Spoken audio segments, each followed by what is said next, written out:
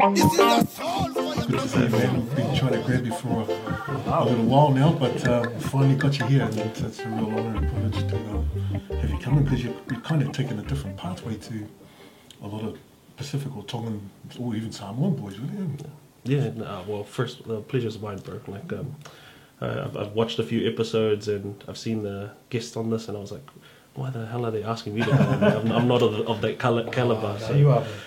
but just really appreciate your guys' time, and obviously we've built a cool little relationship over the last few years, and yeah, it's just a real honour and privilege to be on your guys' awesome show. So, Thank you, bro. Yeah. Oh, how's the family, bro? How's everyone going? Yeah, good. Obviously, with COVID and the pandemic, it's hard to see everyone at the same time and reach out to people. But it's been really nice to like give my grandma a big hug. You're saying, yeah. Nice to hang out with mum recently, and but no, otherwise they're all good and healthy, which I'm really grateful for. Yeah. Is mum out east with you guys as well? Yep. So yeah, mum's out in Glen Innes still, literally living on the same road we grew up on, and then my grandma's out in Pamio, which is down the road. So yeah, born and raised out in East Auckland, and still there in a sense. Representing hard. Yeah, absolutely. Yeah. Always a lot of passion with our boys, where they come from, where they originate from. And I think it's not even like, you know, sometimes people might find it silly that you represent a part of Auckland or a part of a city, but I think it just, like, for me, the reason why I'm so proud to say I'm from GI, from Glen Innes, is just like every time I say that, the first thought in my head is just the people of my community, kind of the struggle we go through, and so, like, even though I can't say I've achieved a lot, any stepping stone is a massive stepping stone for someone from where I'm from, you know, and so I'm just grateful for every opportunity. So, yeah. Basketball, how did you get into that, mate? Because like they said, the path for most Pacific people is rugby or league, but you've really grabbed basketball by the scruff of the hoop, and you had to run with it, eh? Yeah. Accident, and my family's a massive rugby family. Like dad and cousins and stuff went to Onehunga and Sacred Heart, so they were playing first 15 and stuff like that. Yeah, we're from a village called Kolonga in east side of Tongatapu. So like guys like Doug Howlett are from Kolonga, like, you know, it's so massive rugby family. But I schooled at Pakuranga College, and one day rugby training just happened to be cancelled, and I went inside to the gym to watch basketball trials, and the coach thought I was there to trial, so he told me jump in, and I jumped in with bare feet, and that was kind of like my first official basketball experience. Wow. And I made it was like a junior team, but then I made the team, and I was like, oh, this is fun. Like, and I remember watching everyone in there, like they had like the Jordans and Nikes and Converse and stuff. And here's this guy in toes running up and down with them. You're kind of like the Tom and Shoeless Joe Jackson. Shoeless Joe Jackson. Played baseball? About 100 years ago? Yeah. But yeah, it was an accident, and it was just, it's funny because that was probably 2006 when I was year 9 at school. And I remember my cousin's big rugby family at the time. Basketball wasn't as popular as it is now. And they ribbed me. They're like, oh, you're playing basketball now? I'm like, oh man, you're soft, blah, blah, blah. Okay. But now they're big lovers of basketball. So, Well, even, what was your playing like? Did you get to play for the top team at Pakuranga? Yep. Ended up being in the top team, and I think the coolest thing for me was not necessarily playing for the top team. I didn't really grasp that until I became a coach. But like the thing that buzzed me out was we got to travel on tournaments outside of Auckland, and that was like a big thing for me. Like I think I was year 10. We went to Rotorua for a tournament, and like, you know. But I played rugby and basketball at the same time.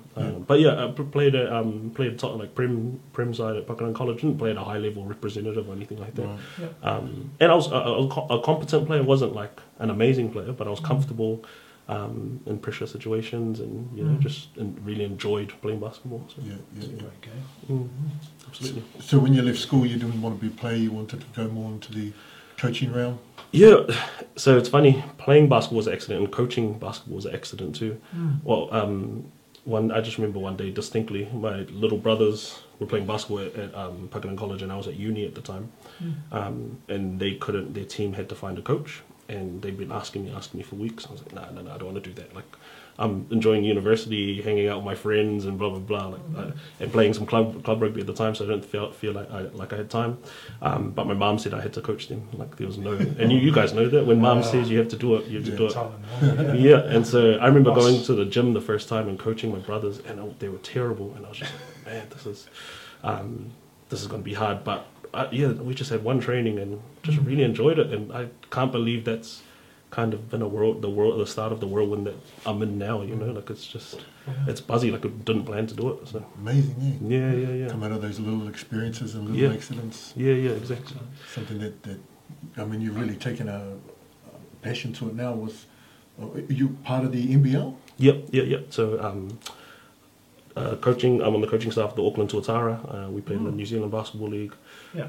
And it's a growing league. Like it's broadcasting on ESPN in the States now, and we got kids leaving here to the US in the college, and we're signing guys who have just been recently in the G League and the NBA. So, I'm really happy that the league is getting more exposure, and it's giving an avenue for kids in New Zealand to play at a high level. So, And to travel, like you said before, it's a big thing. Oh, 100%. Get out of Auckland, get out of the country. It's always nice. I had some kids. I had a flatmate, and I think she was teaching at Otahu, and I remember when she said to me that she took some kids over the harbour bridge for some netball or something, and the kids asked her if they needed a passport to get over the harbour bridge. Oh, wow. And that was just like, it was funny, but I was just like, you know, there are a lot of kids that like don't get exposed to those kind of, and sport is a good way to get exposed to those things, right? Like travel and experiences like that. The opportunities that sport brings. I mean, you've been all over the world with your rugby, because A few places, yeah.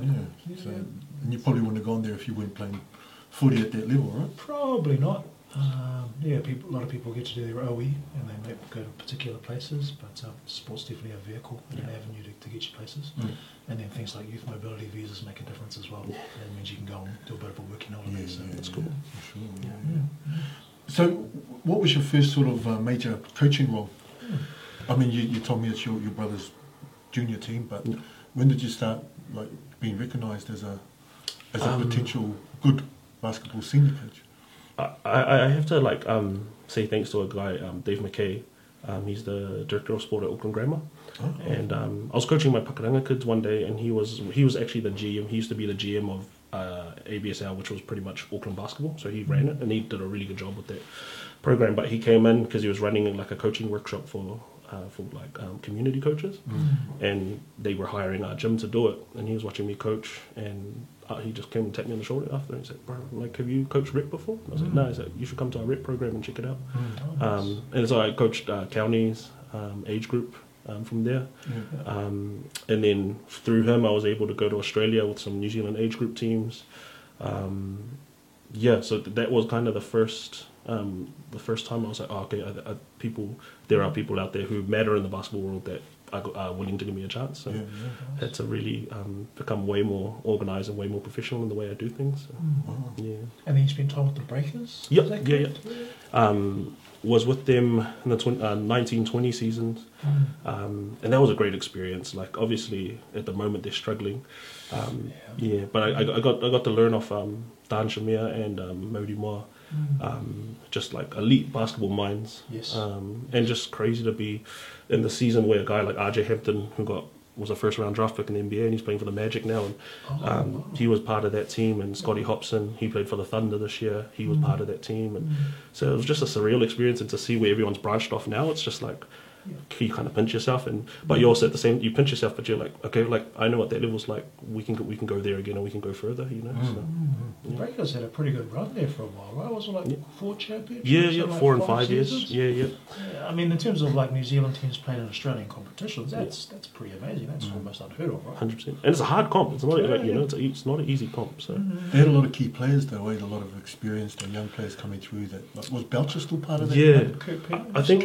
Kirk Penny, Paul Hanare, and that. But I think that's the one. The biggest thing of that run was they had built like Andre Lemanis as a coach, and at least from my perspective, they had such a good culture. Yes. And I think that's a bit of a throwaway word, or throw around word sometimes. Culture. But they were genuine about, like, they didn't compromise on anything. They did, like, they wanted to do things the right way, and there was no compromise with it. so yeah, that was a special group. Yeah. Yeah. Yeah. And I guess representing New Zealand as well, right? I guess that might sort of tied into that culture. Yeah, and because there's lots of Kiwis in Lots that of team. Kiwis in that Yeah. team at the time. Culture is like you say, it is thrown around a lot, but when it is instigated into a team properly, you can see that culture come to the surface, right? There's a lot of very successful teams. I mean, you've got the All Blacks, for example. You've got like the Melbourne Storm, places like that.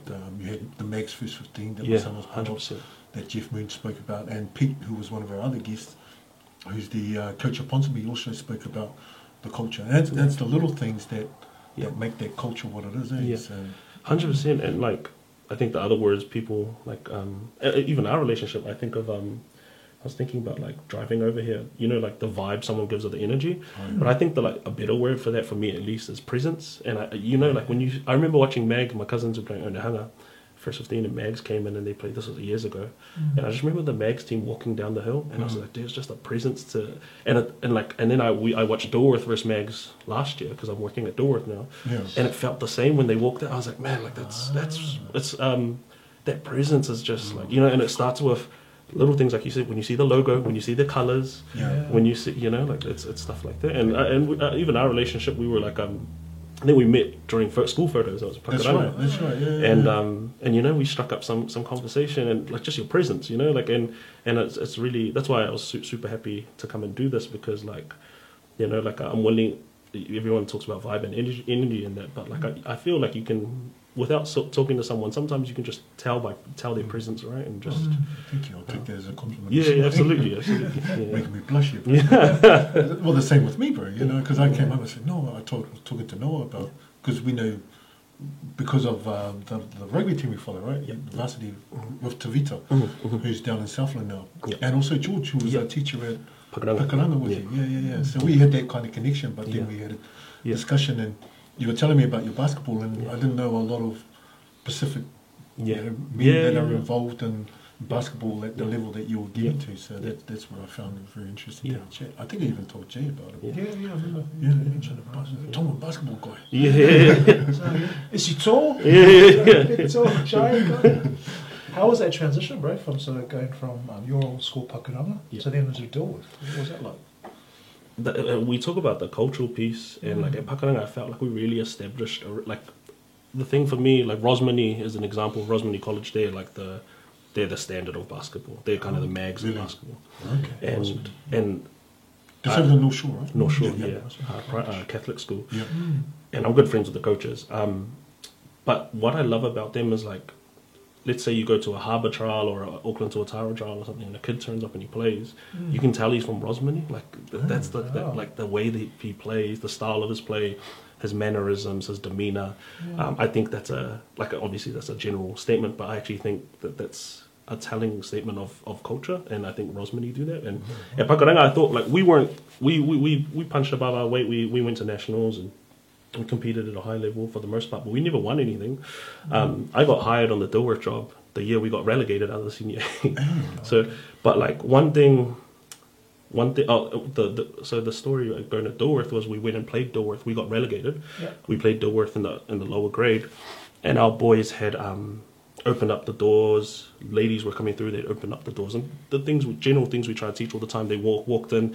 They set up the benches and stuff. Like Dilworth kids weren't even there yet. They set up the benches. They warmed up professionally and blah blah blah. And I remember the score bench keeper. She was giving the score and stuff. And she came after and she said, "Your boys are so lovely. Like they're so mannered." They said all of them said thank you, and the way you guys played, you played hard. We ended up winning the game by like 30 or 40 or 20 or 30 or whatever. But we left that day, and I got an email from the sport director, and he's like, "Hey, we're creating this new role, director of basketball. Can you help us? Or what's your role at Pakuranga like? Can you give us some tips on how to create it?" So I helped him, and then lockdown happened, and then he called me again, and he was like, "Hey, we want to give you the job. You helped us, kind of thing." And so I think that's also something for me. Obviously, I'm thankful to the Pakuranga boys and building that culture of just being respectful young men wherever we go.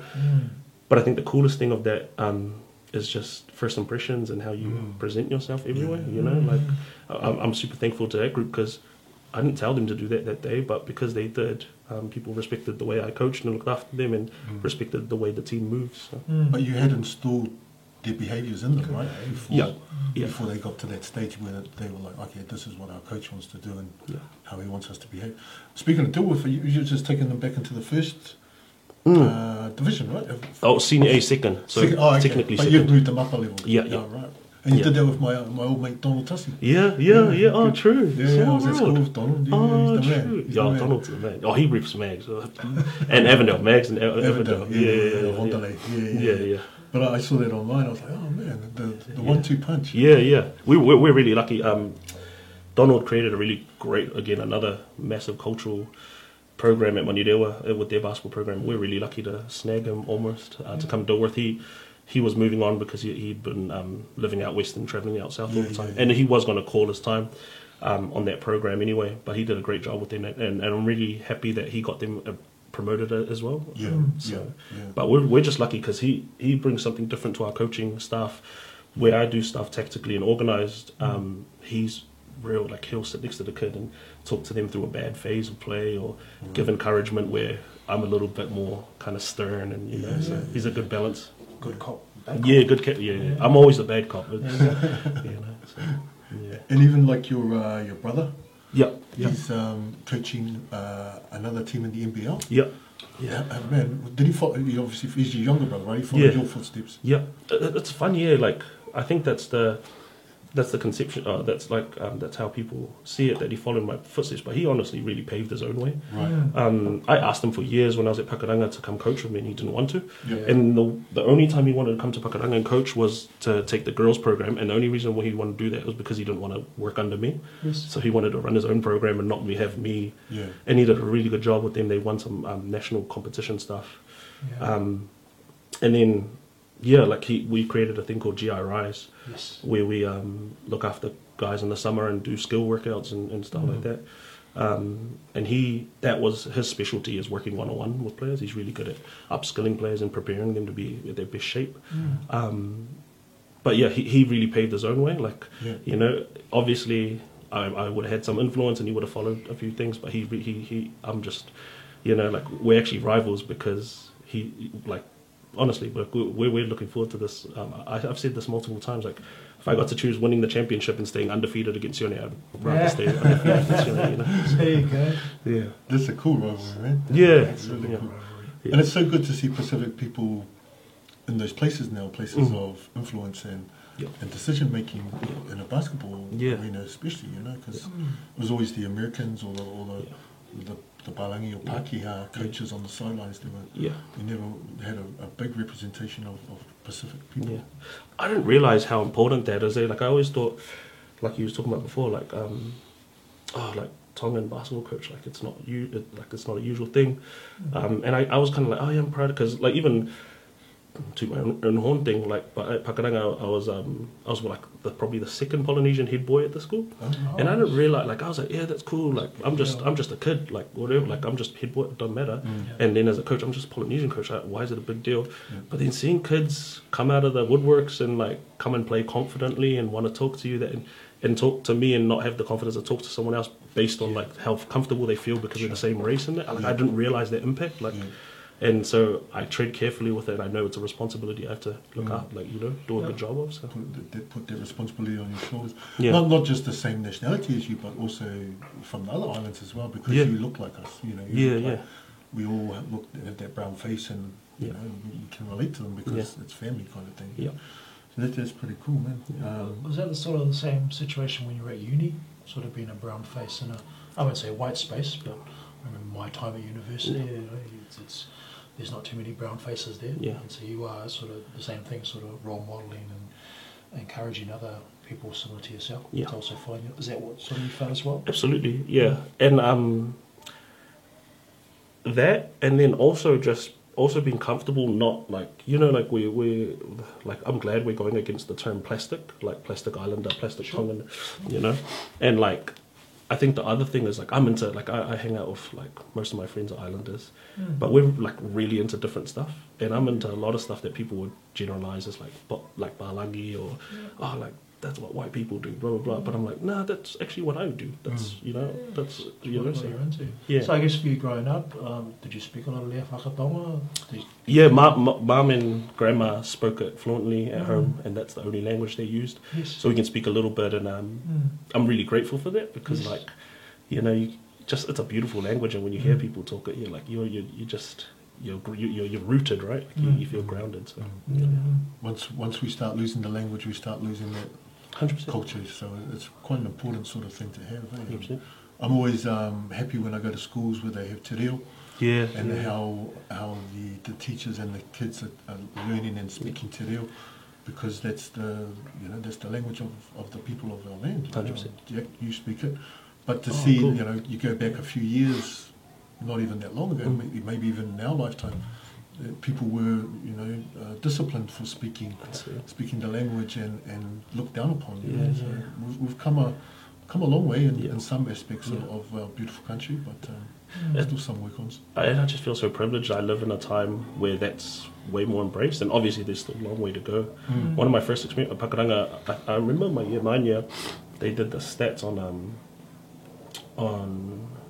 race population, ethnic population, and at the time it was like 2,300, and there was only 150 kids that identified as Pacifica, Sure. and like that's a small as percentage. And so already going into school with like all these like white people, Asian people, and you're in a minority, I really learned real fast what it actually means to be a minority in the space. And one of my early experiences, especially with te reo, I'm not Māori, but I'm really I really respect the culture. But I remember sitting in a social studies class, and there was like a video of some guy, like the Māori Wars back in the day, and it was like a guy there was a guy fighting in a war, and he was like doing like pukana and stuff. And I remember a kid in the back going, "Yo, that's Saya!" Like I was the only brown kid in the class. I remember just being enraged, like, "Bro, I'll beat this kid up after school." But I felt so alone in that class that one time, and I was like, "Oh man, like this is actually." Like, this is messed up, like, this is not okay, you know? So that was one of the first experiences of, like, being... I know I've kind of gone off topic, but, like, I'm so glad we've gone so far from that now. Like, it's not okay to say that. People would call people out on that, you know? So, People are more aware of it. yeah. Just in terms of like, I mean, obviously you've coached a lot of our kids, and I know at footy and rugby that there's eligibility in terms of representing countries. How does it work in sort of basketball? Like, can you play, say, junior basketball for, say, New Zealand, and then go play like for Samoa or Tonga as a senior? Or how does it work? It's actually horrible. It's gonna cost our island nations for a long time. Horrible. So, well, pretty much if you play under 15 basketball for New Zealand, you're Under 15s? Like it's from 16 or 15. Your eligibility is gone. Oh, Really? Okay, Yeah. that's Wow. really And then even to, let's say like there's some talented Tongan kids and we want them to play for the Tongan side, they have to have they have had to have a Tongan passport before they were 16, I think, I'm pretty sure. So if you get your Tongan passport after you're 16, you have to go through a process and wait for months and months for you to be deemed. Otherwise, you have to be born in Tonga. Yes.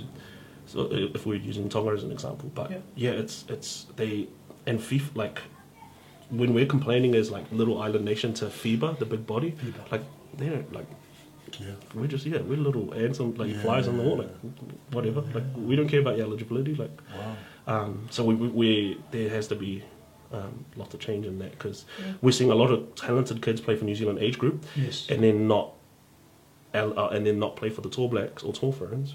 Yes. But if they could play for Tonga or Samoa or Cook Islands or Fiji, it would help out. Like, but they can't. So, yeah, you have to make that call really early. You imagine if you're a kid, you're like, yes, I made the New Zealand 16s. Of course, you're going to do that. Yeah. But then you also have to think, oh, I might not be able to play national if I don't play for the Tall Blacks one day. I can't play for Tonga anymore. Oh, You know, wow. so- So, Yeah. It's really young to have that sort of criteria in place because usually it's more Colts under 21 sort of than other sports. Can you see that changing? There just needs to be the right people in the right places. And hopefully, with the current setup, Pacific Islands are able to compete at a higher level so that FIBA can understand that, oh, this is important. They don't see it, but like island teams in rugby and league have a lot of power and a lot of they're way more competitive. I guess because of the numbers in the competition, right? Yeah, like yeah, NRL, I mean, it's like 50-60%. Yeah, This week, yeah. Super Rugby, very similar. Yeah. So, I think the other way to approach it is just like at a young age, and we're kind of already doing this, or at least from the Tongan side, is just guys like, you might make a New Zealand team, but just be aware that we're having those conversations as well. Like, be aware that you probably give up your Tongan eligibility. You won't be able to play the Pacific Games or potentially Commonwealth Games. You know. Wow. So That's that is quite horrible. You know, that's such a young age to make a commitment like that, and then when you think of it long term, there's only a certain amount of spots to get. You know, whereas Pacific. Oh, how was basketball in Pacific? Especially Tonga. How was it? in the islands, There's so much talent that could and there's so much talent that have played in age groups on New Zealand. That if that wasn't the eligibility rule, our island nations would be like decent, you know, like they'd be competitive. I think the hardest thing is most of the kids that play the sport are from New Zealand, Australia, and so for us to build those programs, you kind of almost have to. There's TABA at the moment, Tongan Aotearoa Basketball Association, cool. And so they're in Auckland, and so you kind of almost have to have academies in New Zealand with Tongan kids or Samoan kids. So I think that's the hardest thing. Like until there's money pumped into basketball, say in Tonga, where you can fly kids in and out or fly the national team in and out of Tonga, which they did for the Pacific Games, and they did a really good job. Shani was the coach of that team, and they were able to bring some American players in, able to bring some New Zealand and Australian players in. Until you can create a base, pretty much, I think it's always going to struggle. The best basketball player that there's two of them actually. There's Ginger Sartelli, who's a Samoan, and there was also my Tongan friend Aaron Cocker. Oh, true. He was the best basketballer at Mags when I was there. We grew up together. I had no idea how talented he was at basketball, but once he got to our Premier Basketball team, he was dunking it, and you know, Jordan was around at that time. He was the Mags Jordan. So the Tongans, especially because of how influential also the Mormon churches and in the Tongan community, and then you have the American influence, which is obviously basketball crazy. So I'm sure there'd be a lot of really talented. Even Tavita was a talented basketball, right? I sound biased saying this, but like at the time, especially in high school, Vince, a very high up basketball figure who was with us at Pakenham College, he works at Basketball New Zealand Harbour now. But like Vita was one of the best high school players at the time, and he just, because he went Pakuranga, because he hadn't been in the system, he kind of wasn't looked that way. But this is how talented he was. He got college scholarship people approaching him from America, Philippines. The Warriors were asking him to sign a contract with him, and then Auckland Rugby were telling him to stay, and because he wasn't eligible for the US stuff, we kind of screwed that one up a little bit.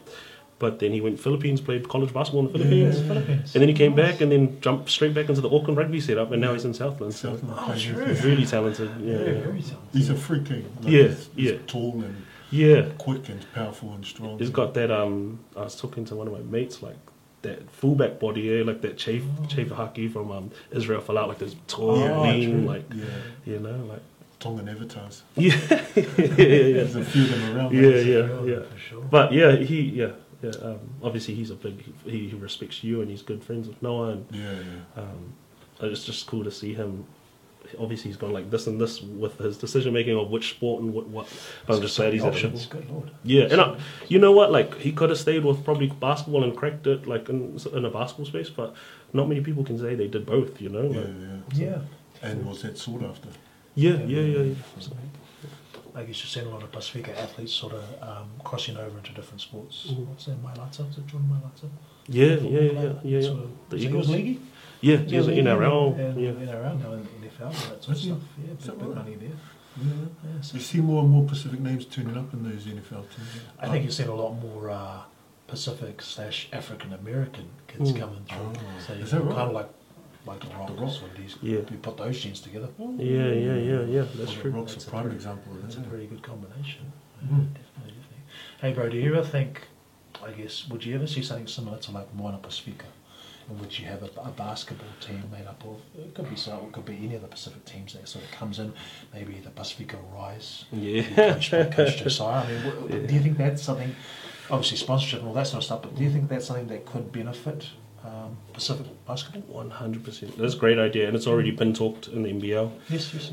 So when that space comes, best believe we'll be jumping on that. You know, we run our GI Rise program, and we had like top high school players come and work with us and play with us, and we play at competitions in New Zealand and Auckland, and people would often say like that could be an NBL team. That bunch of GI Rise guys could be an NBL team, and I'm like, why not? Like one day, I'm like, why not? So how can you get that? What's already moving? There's conversation about next year. There's a Tauranga team entering the competition and a Queenstown team. So Queenstown. Yeah, Queenstown. Some basketballers down there.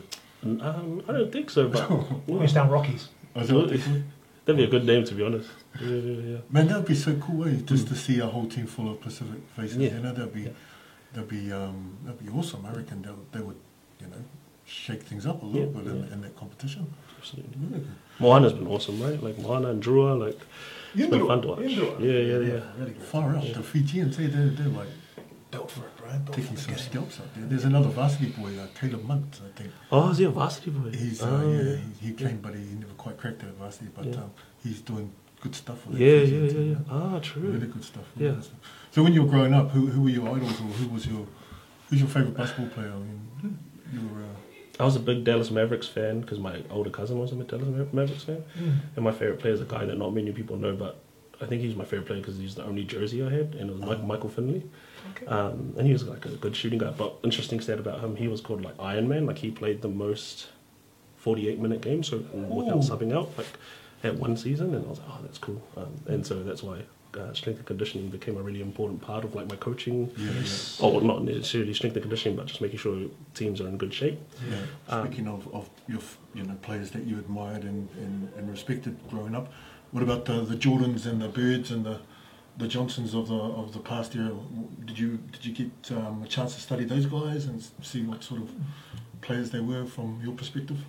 I did, and I was fans of them, but weirdly, the reason why I like this question, and I get it from other people too, is like I've always been a big fan of like role players, and so like my favourite player during those times, again I said Michael Finley before, is a guy called Bruce Bowen from the Spurs, and all he did was he would just lock down opposition players, like he would defend the best player on the other team, and people would be like, oh yeah, my favourite player is like Jordan or Tim Duncan, blah blah. Nah, I like that guy because like he's got one job and he's so good at doing that one job, and I think that's ended up in my coaching style too. Like I really embrace the kind of role players, and we find, and I think I have a knack for finding value in guys who aren't necessarily superstars but can contribute somehow.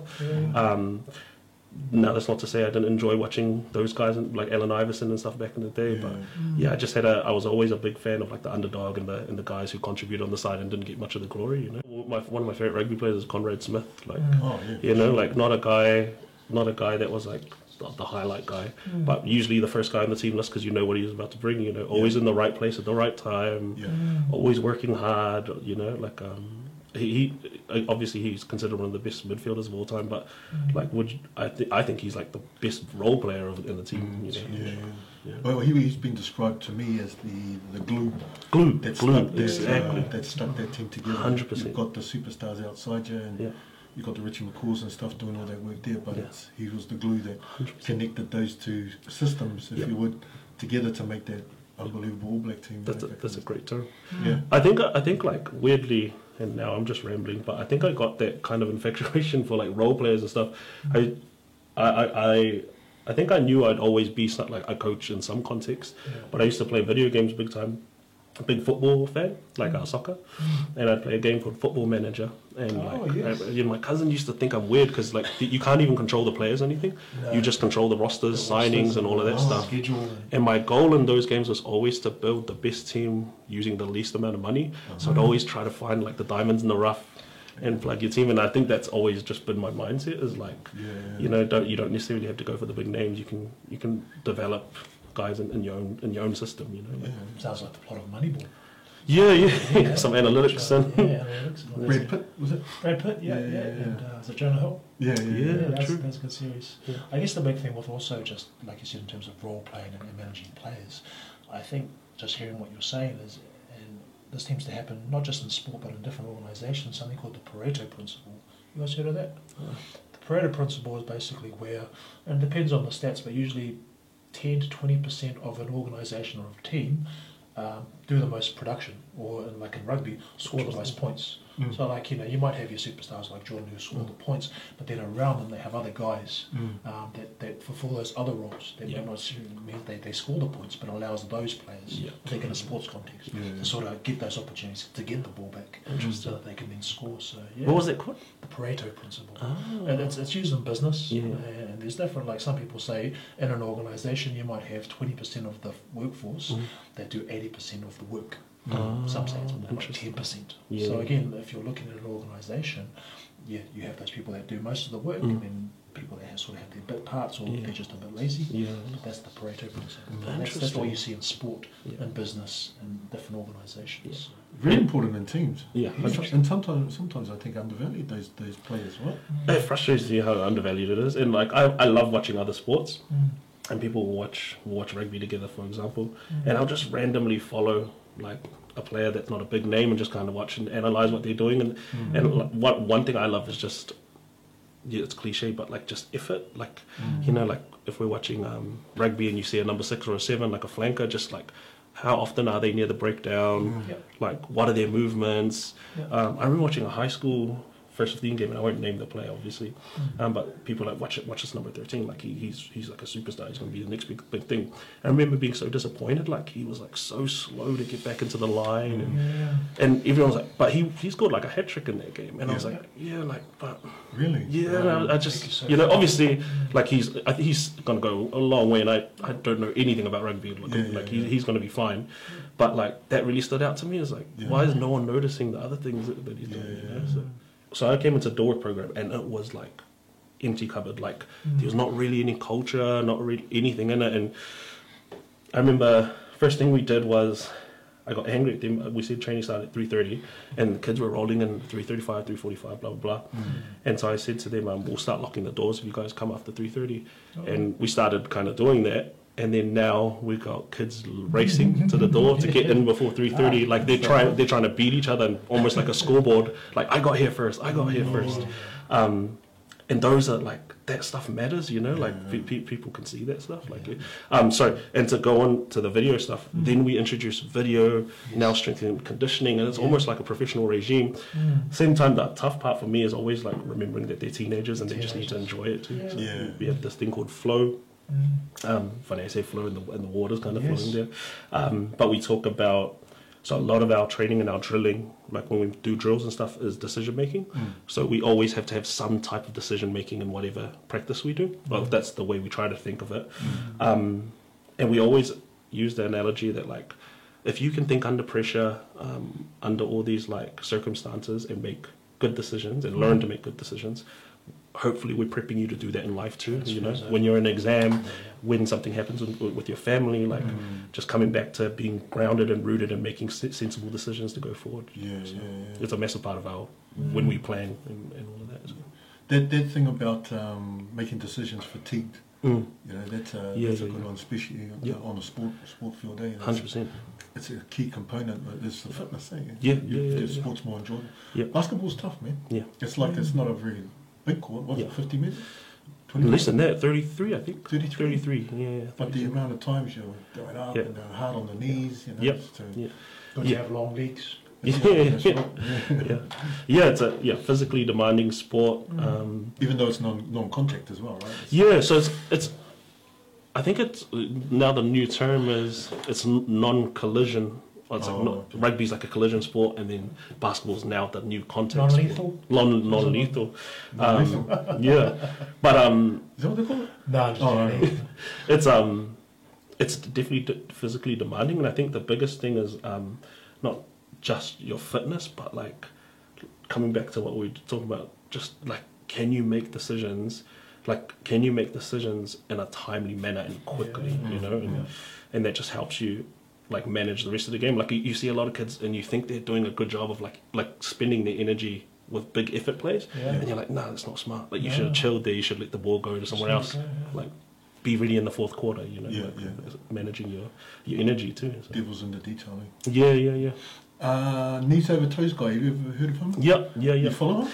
I have before. Yeah. Amazing. Amazing, eh? Yeah. I bring him up because he was a basketball player that was Yeah. getting quite serious knee injuries Yeah. at a young age, and Yeah.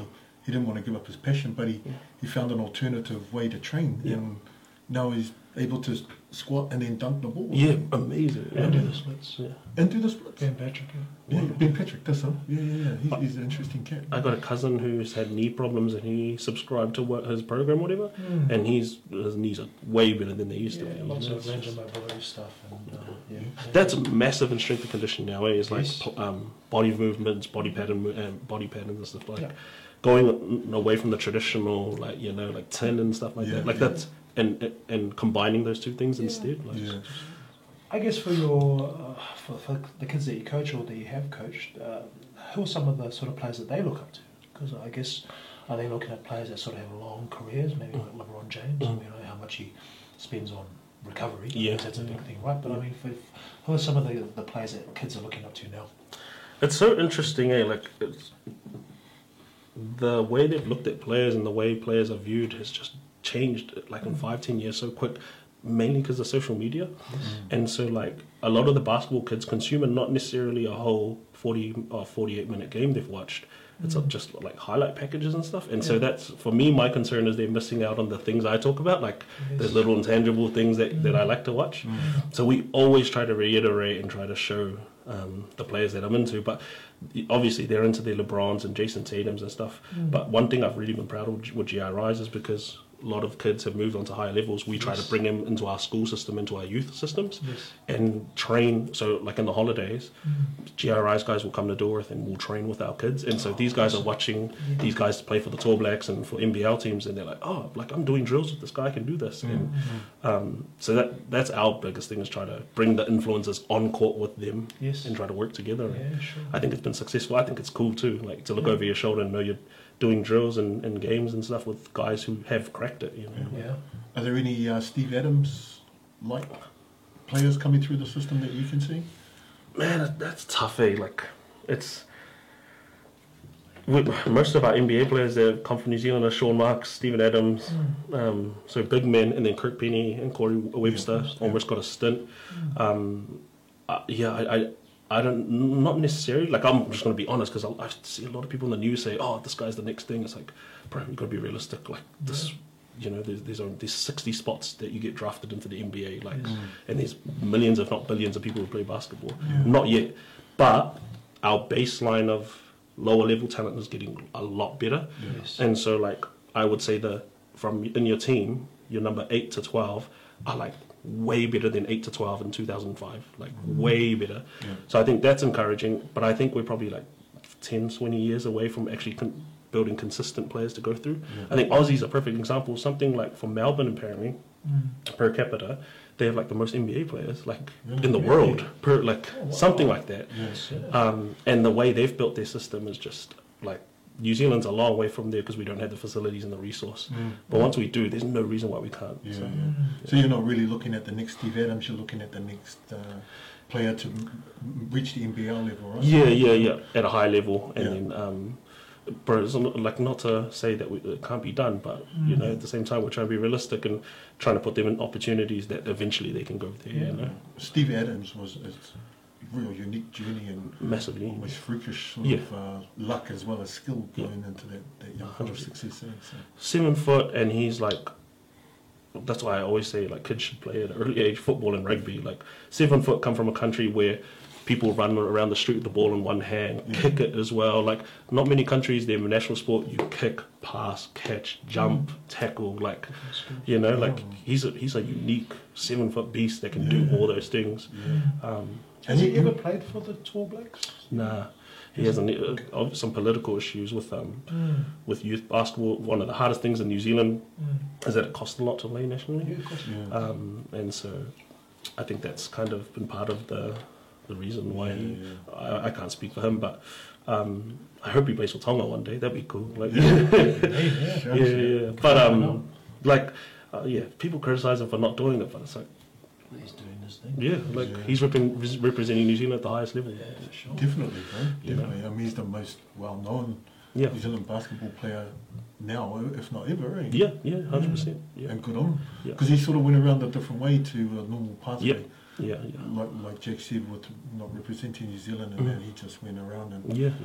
made his own way in there. And that's why I think that's part of what I'm saying. Like, there is going to be future New Zealand NBA players, but the way we're doing it is probably not the way that's going to present them. Like, there's got to be other ways we do it, similar to what you just said about Stephen Adams. Like, there's not one way to do it, you know. So. Has anything in closing? Just a big malo apito for your time, especially to get your insight into the different levels of basketball, because basketball is a very popular sport, and I guess because we're more, obviously we'll come from rugby circles, people are saying, oh, you know, the numbers are heading towards basketball, and for good reason, it's a great game, all that sort of stuff, but really appreciate your time, you know. Obviously you're building not just better basketball players, they're there at Dilworth and through the different competitions, but it's just better people, and I know for myself, looking at the things you're doing, that's a great thing. Appreciate it. Because we know people like you out there doing it, so keep it up with it. Appreciate it. Thank you. Yeah. Thank you again, bro. Like I said before, for coming in. Well, our first connection was really at Pakuranga. Pakuranga College, where you were looking after the photo day. Yeah, that's right. Having a chat in between the photos, so Yeah. it was a good connection. And then we had Tavita and George and my boy and varsity rugby, glued us into that relationship. So thank you very much for coming in, man. I've been wanting to get you in for a wee while, but you're a busy man, and I do appreciate your time, man, especially on a day off. Be spending time with your missus and family and stuff, but really appreciate it and found that very interesting too, bro. So thank you. Thank you very Pleasure much. was mine, bro. Thank you so much. Appreciate it. You guys doing awesome work and big fan. So appreciate that, man. We try our best. It's a big a whole heap of people are doing them now, so we just keep. The thing I love about yours is it's not like a lot of them are very generic.